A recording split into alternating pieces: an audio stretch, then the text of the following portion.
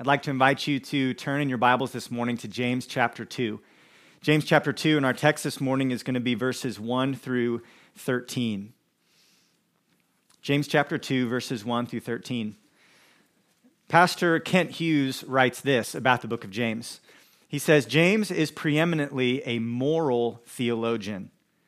For him, what we do says far more about the authenticity of our faith than what we say we believe. In James's moral theology, God's message to us is that genuine faith is to affect everything that we do. It controls everything. In chapter 1, we saw that genuine faith controls how we respond to trials, that we count it all joy and we seek wisdom from God. Chapter 1 shows us how we should respond to temptation, that we should believe every good gift comes from God, and we should avoid the temptation, or the deception rather, that temptation offers. And it showed us how we should respond to the word, that we should be quick to hear, and that we should be doers. And now in chapter 2, we discover that faith in Christ should also control how we respond to other people. The people in James's day had a problem, and so do we. We are prone to use the world's measuring stick in assigning value to other people. And that's a problem. We are too often shaped by our culture rather than being shaped by the word. And we tend to look at people from an earthly perspective rather than seeing them the way that God sees them. The issue that James addresses in this text is that his readers tended to gravitate towards the rich, those who were wealthy, those who were successful, those who were popular, while they were ignoring the poor, the struggling, and the unknown. And James's point to them, and God's point to us this morning, is this: faith in Christ should move us to love other people without distinction. There should be no partiality, no preferential treatment. We're to love others without distinction. Our world is full of partiality. It's marked by bias. Many people display a sort of favoritism. But the church, the body of Christ, we are called to be different.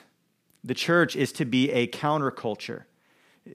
We are to weigh value differently, to show love without partiality. And James gives us three powerful arguments that strongly confront the sin of partiality within the church. And the first we find in verses 1 through 4, and it's this: showing partiality is incompatible with faith in Christ. Look in verses 1 through 4. My brothers, show no partiality as you hold the faith in our Lord Jesus Christ, the Lord of glory. For if a man wearing a gold ring and fine clothing comes into your assembly, and a poor man in shabby clothing also comes in, and if you pay attention to the one who wears the fine clothing and say, you sit here in a good place, while you say to the poor man, you stand over there, or sit down at my feet, have you not then made distinctions among yourselves and become judges with evil thoughts? The problem with putting too much stock in wealth is that it really shows a lack of perspective. James has already pointed out the folly of putting too much stock in wealth, of boasting in wealth. Back in chapter 1, verse 11, he wrote that the sun rises with its scorching heat and withers the grass. Its flower falls, its beauty perishes. So also will the rich man fade away in the midst of his pursuits. But the people that James wrote to were lacking this perspective. So wrapped up within this opening command, the command to show no partiality, wrapped up within it is a powerful perspective changer. He points us not simply to the emptiness of riches, but to the supremacy of Jesus Christ, the one in whom we have placed our faith. He is the Lord Jesus Christ. Look in verse 1. Show no partiality as you hold the faith in our Lord Jesus Christ, the Lord of glory. To call Jesus Lord is to call him Master, to acknowledge that he is over us and has all authority. If you remember back in chapter 1, verse 1, James had introduced himself as a servant of the Lord. Jesus is Master. James is servant. And here he reminds us that we are too. We are also servants of the Lord. And therefore we are to serve him and not to serve our own interests. Showing partiality, giving deferential treatment to those who have something that could benefit us.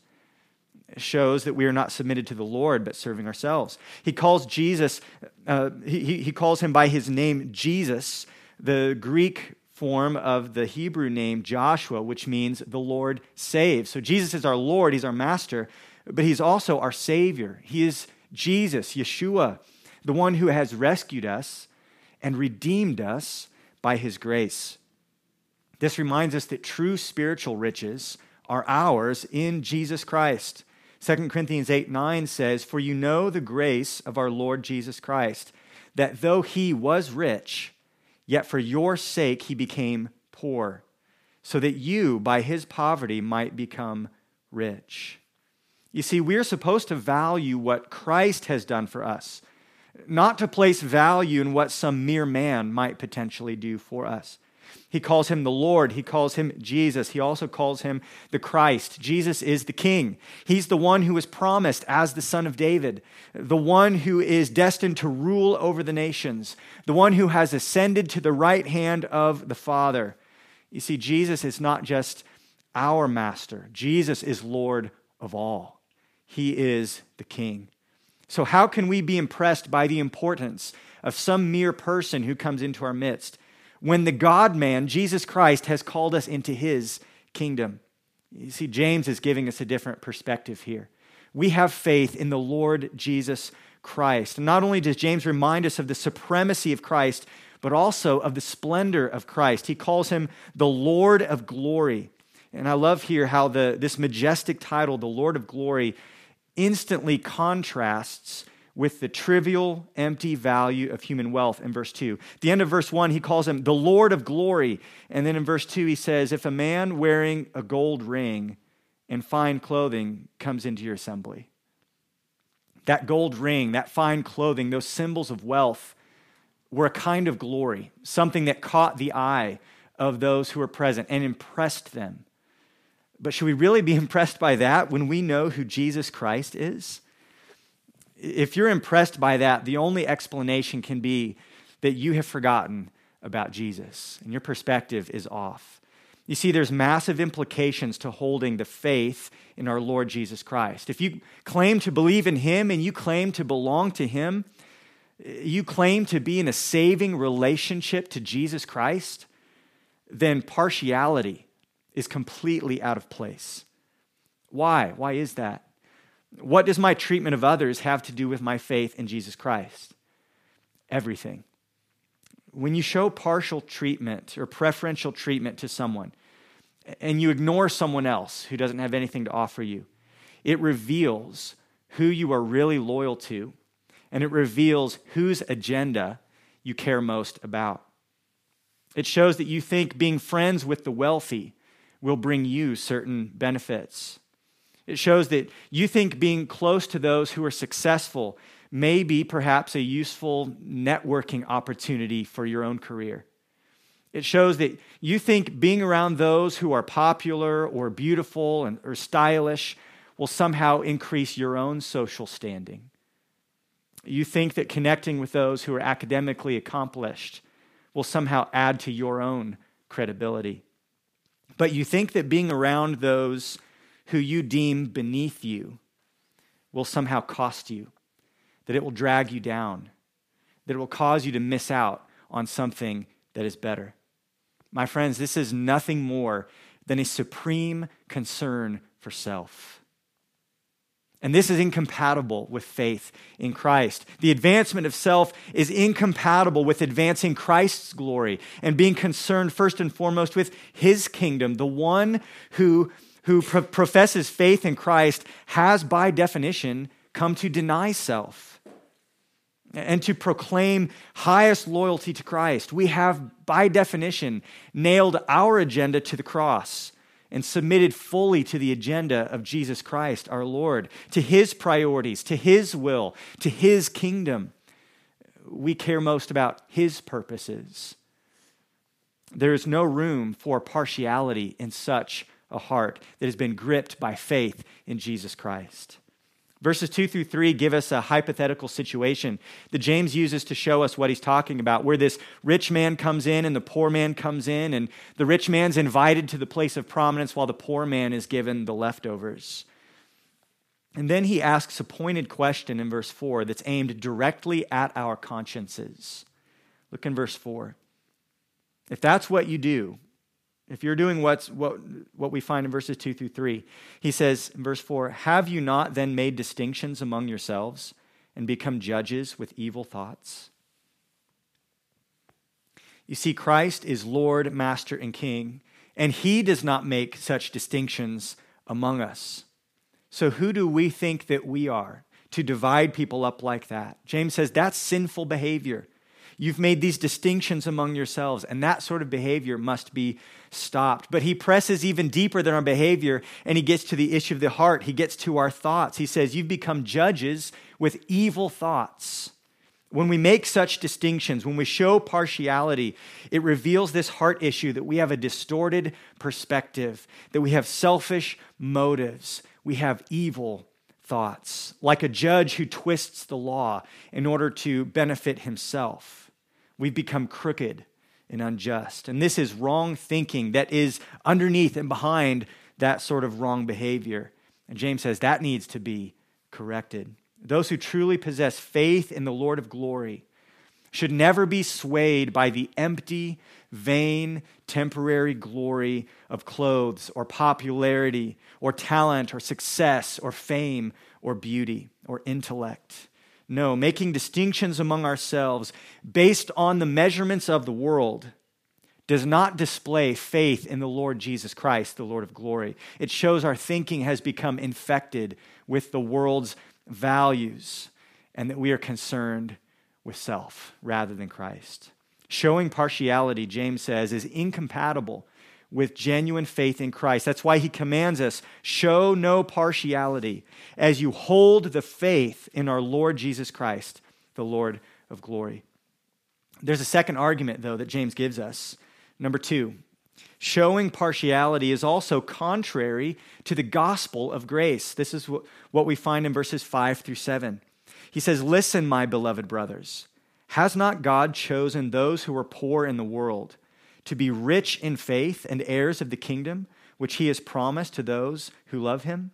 But you have dishonored the poor man. Are not the rich the ones who oppress you and the ones who drag you into court? Are they not the ones who blaspheme the honorable name by which you were called? Showing partiality, James says, is contrary to the gospel of grace. Verse 1 is the command, don't show partiality. Verses 2 through 3 give us a negative example of that. Verse 4 accuses our conscience. And now verse 5 begins James's argument. He's reasoning with us, trying to get us to think correctly. James is ready to convince you, in other words, if you don't agree that showing partiality is wrong. James says that if you give preferential treatment to some, then we're actually behaving in the exact opposite of the God who saved us. And we're living out a sort of anti-gospel. It's contrary to the gospel of grace. James points out 2 specific ways this sort of behavior is contrary to the gospel. First of all, it shows dishonor to those whom God loves. That's verses 5 and 6. God has chosen those who are poor in the world to be rich in faith. Verse 6, but you, in showing this preferential treatment, have dishonored the poor man. The gospel is this: God has chosen in his grace to bestow spiritual riches upon those who are otherwise completely spiritually bankrupt. And this salvation is often extended to those who are, by the world standards, poor. The grace of the gospel is not that we can somehow pay the fee to get in the door to God's kingdom. No, God finds us. He seeks us. He calls us, chooses us, and then lavishes upon us the riches of his grace. And so Paul can say in 2 Corinthians 9:15, thanks be to God for his indescribable gift. You see, the Lord of glory delights to show his glory by saving people who most painfully feel their own need. 1 Corinthians 1:27 puts it this way: God chose what is foolish in the world to shame the wise.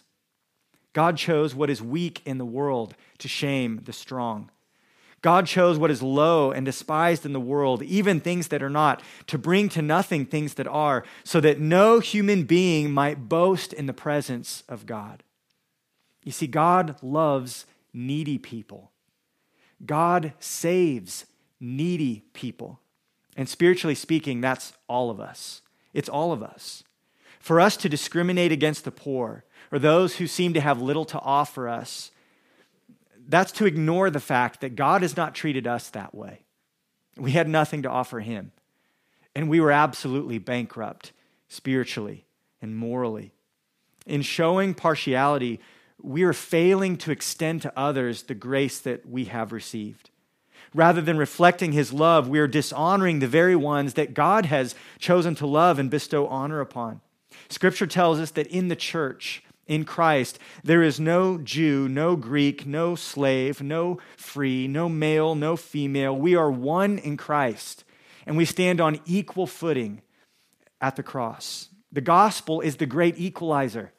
It raises each of us up to new identity in Christ. No one is lowered to achieve this equality. All who trust in Christ are lifted up as a new creation and made heirs with Christ. We are now children of the King, and this is an incredible honor to be chosen by grace, to be an heir of God's grace. God forbid that we would ever dishonor those whom he has honored by pouring out his grace on them. This is contrary to the gospel because it dishonors those whom God has shown love to and grace to and shown honor to. But also it shows disloyalty to the kingdom of God. This is his point in verses 6 and 7. He says, "You've dishonored the poor man. Are not the rich the ones who oppress you and the ones who drag you into court? Are they not the ones who blaspheme the honorable name by which you were called?" James reminds his readers that these rich people they admired so much, that they were fawning over, that they were the ones who were causing so many problems for the body of Christ. All of the yous in verses 6 through 7, when he says you, those are all plural in the Greek language, meaning that it's not an individual person that's been mistreated, but collectively as a group, the church had suffered at the hands of the rich. Instead of showing a love for God's people and a loyalty to his name, some of these believers were cuddling up to those who were oppressing God's people and mocking his name. They've blasphemed, James says, the name by which you were called. 2 points of clarification are needed here. Is God condemning all who are rich in this text? Is it somehow sinful to be wealthy or to be successful? And is it more righteous and more holy to be poor? No, that's not James's point. I want you to keep in mind here that James is writing to a specific group of people who are living in a specific historical context. Back in chapter 1, James is writing to the dispersion. These are Jewish believers who have been scattered away from Jerusalem because of persecution for the sake of the gospel. So they are religiously and ethnically, culturally outsiders in all the places they have gone. And because of that, they've experienced much persecution. And because of that persecution, many of them, most of them even, were poor. This limited their economic opportunities. It limited their opportunities to buy and to sell and to work. They were oppressed for the sake of Christ as Jewish believers scattered throughout the Roman Empire. But that doesn't necessarily describe us right now, today, the church in the Midwest, in the United States. So I don't want you to think that James's words here about the rich mean that all rich people are under God's condemnation. Secondly, not only do we need to take into consideration the historical context, but we need to remember what other places in Scripture teach us, that God loves rich people and God saves rich people. He saves the wealthy.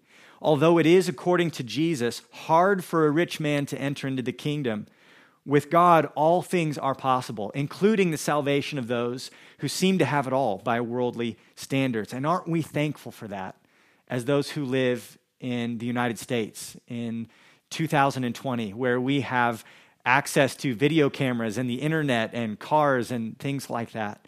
I'm thankful for that. We have several examples in the New Testament of wealthy believers. We have Nicodemus and Joseph of Arimathea in John chapter 19. We have Lydia, the wealthy businesswoman, whom we meet in Acts chapter 16. And Paul even gives Timothy some instructions on how to pastor wealthy believers in Ephesus. 1 Timothy 6:17, Paul writes to Timothy, "As for the rich in this present age, charge them not to be haughty, nor to set their hopes on the uncertainty of riches, but on God, who richly provides us with everything to enjoy. They are to do good, to be rich in good works, to be generous and ready to share, thus storing up treasure for themselves as a good foundation for the future, so that they may take hold of that which is truly life." When we read more broadly in Scripture, it becomes clear that being wealthy, having resources, is not a sin to be repented of. It is rather a blessing to be used for God's glory. A second point of clarification. So first of all, James is not just condemning the rich. It's not a sin to be wealthy or successful. But a second point of clarification is this. Is James condemning one form of discrimination, one kind of partiality, and replacing it with another? Is it somehow righteous for us to tilt the scales the opposite direction? That we should have a bias against the rich and towards the poor? That we should show preferential treatment towards the oppressed? No, that's not what James is teaching. You see, our righteousness, our treatment of other people, practical righteousness, our moral, ethical behavior is to be a reflection of God's character. And God's standard is perfectly just and equal. This is made abundantly clear in the Old Testament law. There's many places we could point to, but one such text is Leviticus chapter 19, verse 15. In the law of Moses, it says this, "You shall do no injustice in court. You shall not be partial to the poor or defer to the great, but in righteousness you shall judge your neighbor." It is unrighteous to have a different measuring stick for different people and to treat people differently, no matter which way we're tilting the scale. It is not biblical to try to stick it to the man, the way some people might say it. There must be equal standards, equal treatment, regardless of where someone's economic standing is. We are to show no partiality, neither to the rich nor to the poor. We are to love without distinction, without distinction. I want to just share a warning, if I may. This is a little bit of a rabbit trail, but it is in vogue right now, politically speaking, to demonize the rich. And in an election year, and there's a lot of rhetoric going on, I want you to be aware that there is often a self-righteous claim that's out there in our culture. A self-righteous claim that says they want to help the poor, but if you look beneath the surface, you will often find that what looks like love for the poor is actually enmity towards the rich. If you pull back the curtain, what you'll often find is greed and covetousness, wanting what someone else has. You will find envy, hating someone else because they have what you don't, what you wish you had. You will find, when you pull back the curtain, a lust for power, a refusal to be content with where God has placed us, and a hunger to see the tables turned and to get a sort of revenge over those who seem to have all of the privilege. Too many Christians, too many in the church are quick to jump on that bandwagon because, hey, helping the poor is something that Jesus would do, right? I just want to plead with you not to be naive. Those who push for the overthrow of the rich, they cannot point to James as support because that's not what James is teaching. That's not what he's saying. Very simply, what James is saying, what he is teaching, is he is warning us to beware of honoring those who dishonor Christ and of fawning over those who are actually persecuting the church. James is not arguing for simply a redirection of our sin. He's not saying that we should just rearrange our partiality. No, he's arguing for a complete change in perspective, one that is loyal first and foremost to the kingdom of God, not to our own agenda, also not to a political movement or not to some worldly ideal.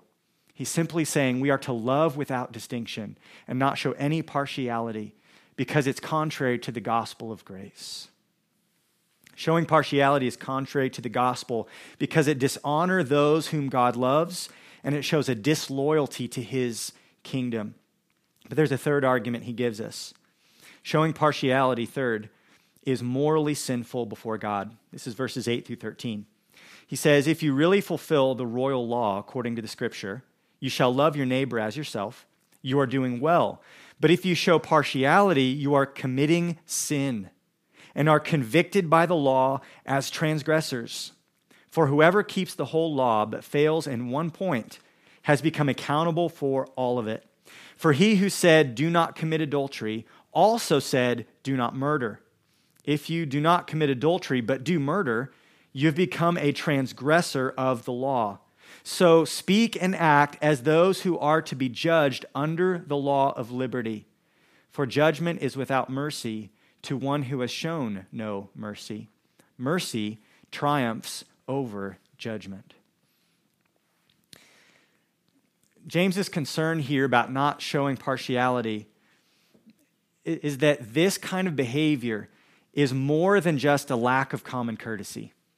James isn't just trying to make us nicer people. Showing partiality is a violation of God's holy law, and it is therefore sin, and it is therefore serious because it leads to judgment.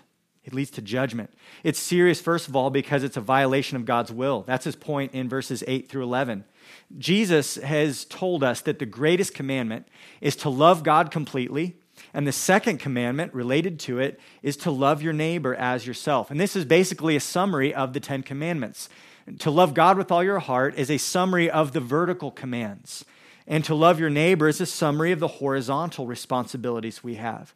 So partiality disregards the second greatest commandment. And James says it therefore is a violation of the law. And now what James says here in verse 8 and verse 9, that if you show partiality, you're committing sin and are convicted by the law. And in verse 10, that if you fail in one point, you become accountable for all of it. What James is saying here is not necessarily that all sins are equal. That's not true. If you look at the Old Testament law, you see varying degrees of punishments for different kinds of sin. God's justice is always in measure with our sins. His point is not that all sins are equal. His point is that if you break one part of the law, then what are you? You're a lawbreaker. That's what you are. If you transgress, to use the words of verse 9, then you are a transgressor. And you are therefore accountable as a breaker of the law, as a transgressor of the law. And he's arguing, I think, against those of us who might say, is this really that big a deal, James? If I, if I'm drawn towards some people and I avoid other people and I don't love everybody equally, is that really such a big deal? Well, James says yes. Even though many people may commit this sin, and it may be socially acceptable in certain forms, consider this. The law is the unified expression of the character and will of God. This law was fulfilled perfectly by Jesus Christ. It was embodied and taught by Jesus Christ.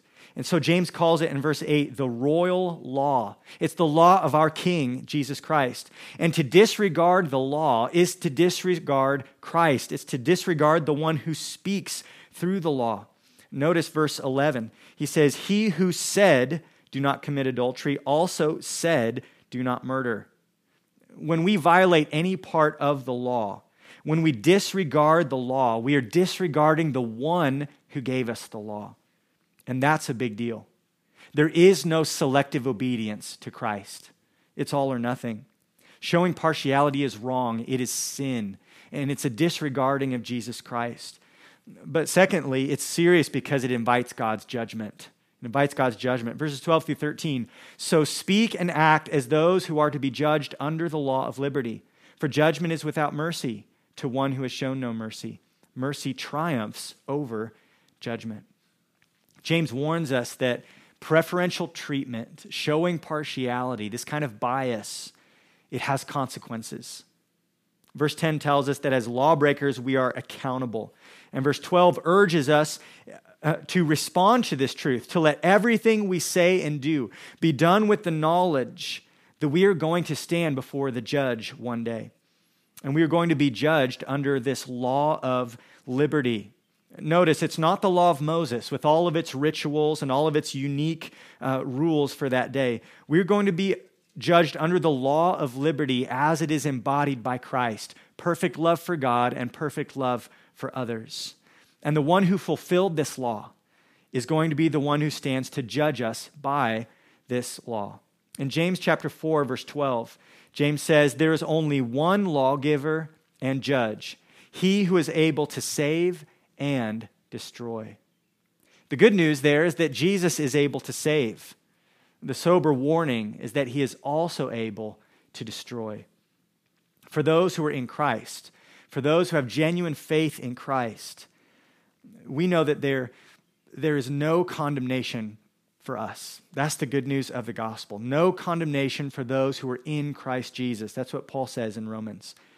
The day of judgment for us will be a day in which our standing in Christ guarantees we will be accepted by God. Eternal life is ours, and we know that with a certainty. But although we are under no condemnation, our actions will be evaluated and our works will be examined. To use the words of Paul in 1 Corinthians 3, those works will pass through the fire, and the wood, hay, and the stubble, the things that are corrupt, the things that lack eternal value, they will burn. But the good works will remain, the gold and the silver and the precious stones. 2 Corinthians 5 verse 10 says, we all must appear before the judgment seat of Christ, so that each one may receive what is due for what he has done in the body, whether good or evil. There is a reward coming for those who are believers that is related to our good works as Christians here in this life. And our behavior needs to be marked by a realization that that day is coming. But for some, this day of judgment will reveal something very sobering. It will reveal that they never knew Christ. That it will reveal that they are not in him. They have not been reconciled to God through faith in the death and resurrection of his Son. And so they are therefore under condemnation. A life that is characterized by partiality. A lifelong practice of discrimination. A life that proves to be self-serving and refuses to show mercy to others. That is evidence, James says, of a person who is spiritually dead, a person who is separated from God, a person who is still in their sins. And there will be no mercy for such people on the day of judgment. James is touching here on a theme that he will expand throughout the rest of chapter 2, that good works always flow from genuine salvation, from true faith, saving faith. Judgment will be without mercy to those who have shown no mercy. Why? Because they are giving evidence that they have never repented of their sin and they've never received the mercy that God extends to sinners through Christ. If they had received this mercy, then they would have shown it to others. But mercy will triumph over judgment, verse 13, in this sense. When we stand before the judge on the last day, if our lives were marked by showing mercy towards others, compassion towards others, love without discrimination towards others, then that will demonstrate, it will be the proof that we have indeed already received God's saving mercy. Jesus said this in the Sermon on the Mount, Matthew chapter 5, verse 7, "Blessed are the merciful, for they shall receive mercy." We have no fear of judgment in this case. Mercy triumphs. So let me ask you, as you read this text and as you're listening to my words this morning, evaluate your life for a moment. Do you tend to show favor to some and ignore others? Maybe it's not a financial thing for you. Maybe you don't care if somebody's wealthy or not, but perhaps you are impressed by external appearances. You gravitate towards those who dress like you and act like you, who seem to be in the same social stratus that you are. You know, in our culture, we tend to put a premium on appearance and physical attractiveness. Maybe you're the kind of person who gravitates towards those who were popular and outgoing, and you avoid those that are difficult to talk to. Or maybe you're the kind of person who gravitates towards the quiet and intellectual types, the people who think like you and maybe enjoy the same sorts of books or hobbies that you do. Maybe you're the kind of person who feels a little uncomfortable around people that are different. They're of a different ethnicity or a different generation than you are, from a different background. Maybe they have a different culture. James tells us not to show partiality in the church. We are to love without distinction and to give no special treatment to anyone, but to welcome all equally. To show partiality is incompatible, friends, with faith in Christ. It is contrary to the gospel of grace that we have received, and it is morally wrong before God. I want to add one precaution for some of you who perhaps may feel discriminated against. Maybe this sermon and this text is bringing up painful memories and real experiences that you've had at the hands of others who have not treated you rightly. Maybe it's because of the color of your skin. Maybe it's because of your age. Maybe it's because of how you educate your kids or your politics or your culture. But you feel that other people have mistreated you and they have shown partiality. I want to urge you, please be careful this morning to guard your heart against any sort of resentment or bitterness towards other people. Guard your heart against hypocrisy and returning partiality in kind. I want to remind you of the story that Jesus told in Matthew chapter 18. There was a servant who owed the king an insurmountable sum. And he came before him when the time was come when the debt was to be paid, and he asked for mercy. And the king bestowed mercy upon him. He forgave the debt. And that servant, as he left, crossed paths with a fellow servant who owed him a much smaller sum. And the man refused to show mercy to his fellow servant. Jesus says that this wicked servant was condemned and thrown in prison to be punished for his gross hypocrisy. Let me encourage you, friend, if you've been discriminated against, if people have not treated you rightly, do not allow resentment or bitterness to fester in your heart. Consider the mercy and the love and the grace that you have received from God through Jesus Christ, if you're a believer. And in light of that, let me encourage you to extend that same mercy and that forgiveness to others. Reflect the grace of the gospel to them. And don't allow your heart to be shackled by bitterness or resentment. My friends, let me just remind us in closing, we are all spiritually bankrupt apart from Christ. All of us had nothing to offer him. But God has chosen the poor of this world, you and me, to be rich in faith and heirs of the kingdom. He has lavished upon all who believe the riches of his grace in Christ Jesus. May we each endeavor to follow his example, to live out our faith in harmony with the gospel, in obedience to his royal law. May God be glorified as we extend to others the same mercy that we have received, as we seek to love them all without distinction.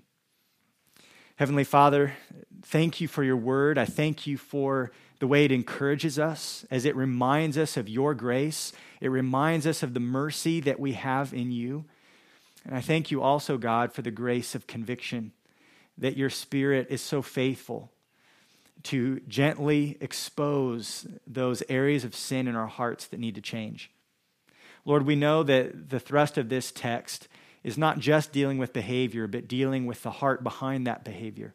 I pray, God, that today, through the preaching of your word, that you would do real work in our hearts, that your Spirit would change us, that we would reflect more faithfully the grace and the mercy and the love that we find in the gospel, the grace and mercy and love that so many of us have received.